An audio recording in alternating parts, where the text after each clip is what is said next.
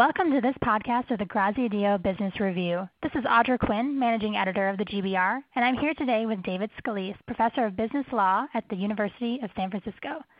Thanks for joining us today, David. Well, you're welcome, Audra. I'm looking forward to it. Great. So along with Alexa Koenig and Brandon Carr, David is the co-author of The Quest for Distinctiveness in Trademark and Trade Dress Law, What It Means and How to Get It, which explores some critical intellectual property issues for businesses. This article can be found in Volume 14, Issue 1 of the Graziadio Business Review at gbr.pepperdine.edu. Now, I should note that this article is the first of a three-part series on trademark law, and you and your co-authors have submitted those for the Graziadio Business Review. So tell me a little bit about how you became interested in this topic and how the whole project came about. Well, from long ago, Audra, I've been writing what we call cross-discipline articles. These are articles writing on the cusp of where two academic disciplines merge. For example, law and real estate, law and international business, even law and psychiatry were my favorites. And my colleagues would tell me that my research was scattered and I had no focus. But honestly, I felt it was varied and interesting, because the challenge here is that you have to learn someone else's discipline. And it always allows for collaboration, and of course there's a learning curve that's always fun. This particular trilogy dealt with law and marketing. And the three articles all have something similar. There's a common thread that runs through them. Prior to that, I had written one huge article in law and marketing, and I didn't really know what I was doing. This monster article got so big, I hid it in a closet, and I wouldn't open the door. But an editor said, cut it in half. So I did, and it worked. So I thought, why not three articles? Cut it into thirds. And that became the Trademark trilogy.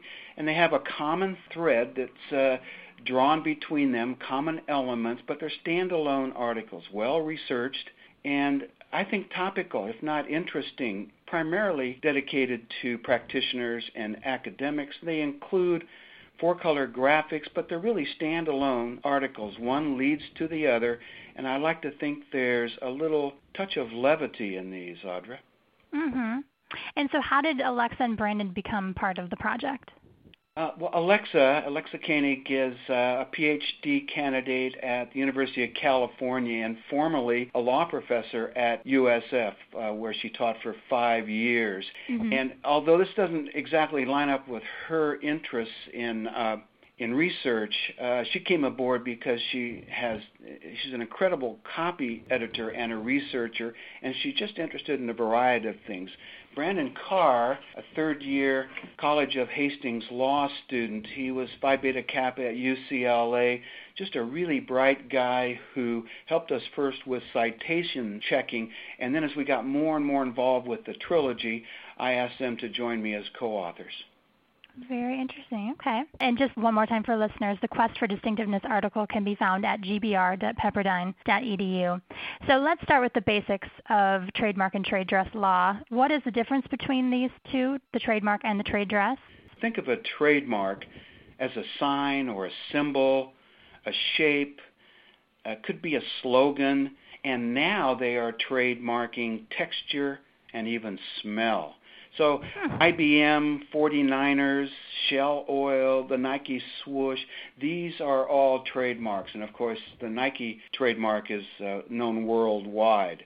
Now, trade dress is something a little more. Trade dress, a relatively recent concept, by the way, is a collage of elements, any one of which would probably not be protected.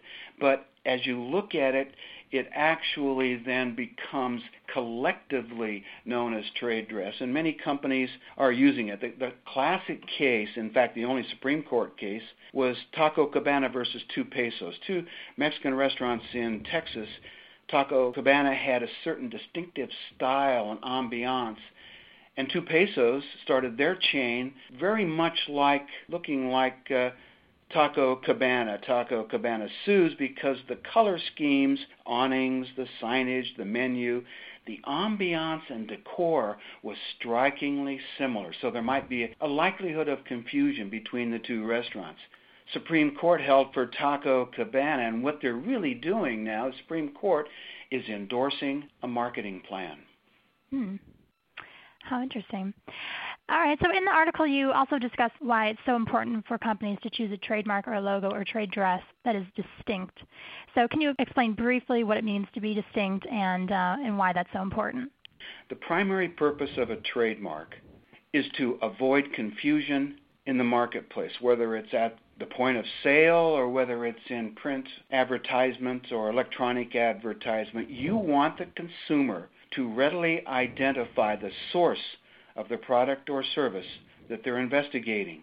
And the company wants to capitalize on product loyalty. In other words, you want to make sure that the consumer comes back and recognizes your branding time after time, because loyalty translates to goodwill and goodwill to recurring sales. There's nothing really mystical here, Audra. You want your trademark to be distinct so that it's distinguishable from others. Mm-hmm. And then also enjoys legal protection, right? Yes, and that's where we get into qualifying marks and dress as to whether the federal government will issue protection for them. And that's really the key when you contemplate a trademark for the first time, naming your company or a new product line. You really have to do some research to see what trademarks are available and to make sure that your trademark will be protected. Mm-hmm. All right, so let's see how this would work in practice. Let's say I started a company growing and selling apples and decided to use the name Apple Inc. as my brand name. Could then the computer company sue me? And could other apple orchards sue me? Well, there's a couple things with your example. The word apple is a generic.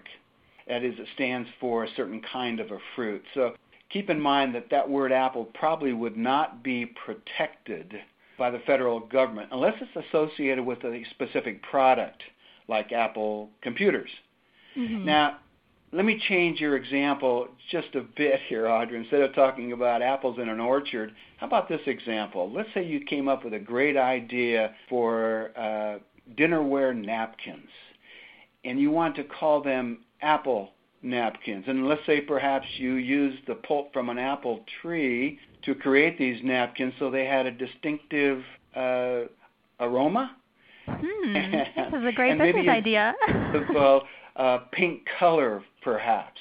Now, apple napkins, since you've got two generic terms, collectively they might work and you might be able to protect those terms. Now, think about Apple computers. What you've done is really eliminate any confusion in the marketplace, because anyone walking into a retailer is not going in there looking for a computer, then get confused, and picks up a package of napkins. So the likelihood of confusion has been eliminated by your use of the word napkins. Those are dissimilar products, and hence there wouldn't be a lawsuit. You're safe. But let me mention something as an anecdote. Long ago, about 15 years ago, Apple Records, you might recall, the Beatles collage of tunes, and subsequently sold in large part to Michael Jackson, and Apple Computer came into being. They signed an agreement that neither would encroach upon each other's industry, music and computers. And in doing so, they allowed each other to use the word Apple in describing their industry or company. And then what did Steve Jobs do? He came up with iTunes.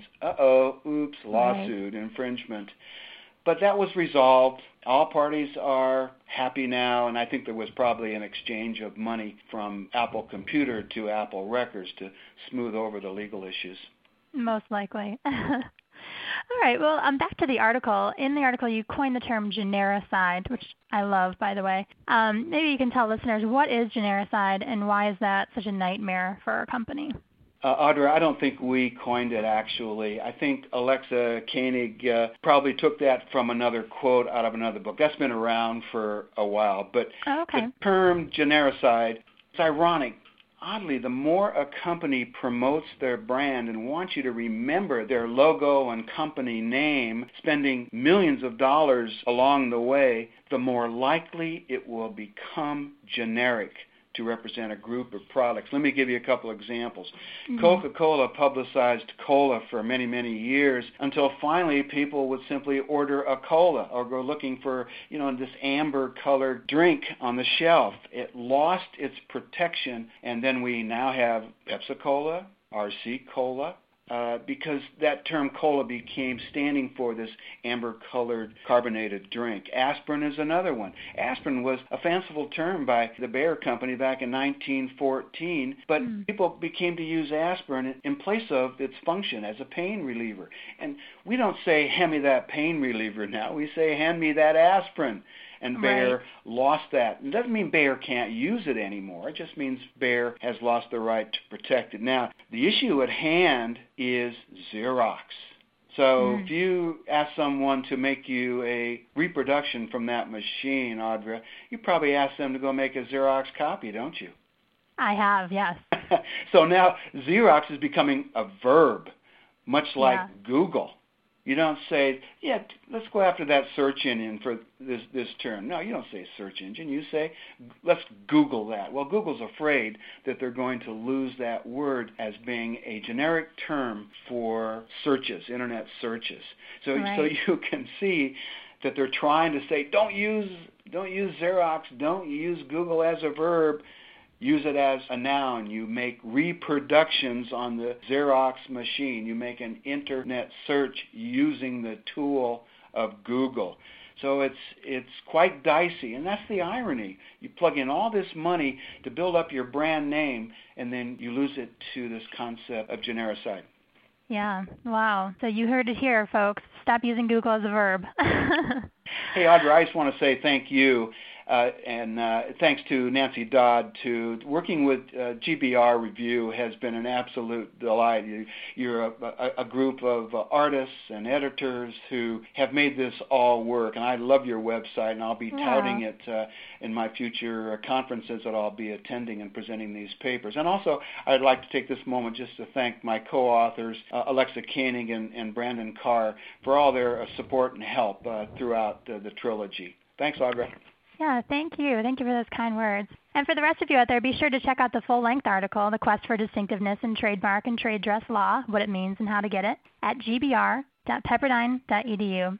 Thanks so much for tuning into this podcast of the Grazia Dio Business Review.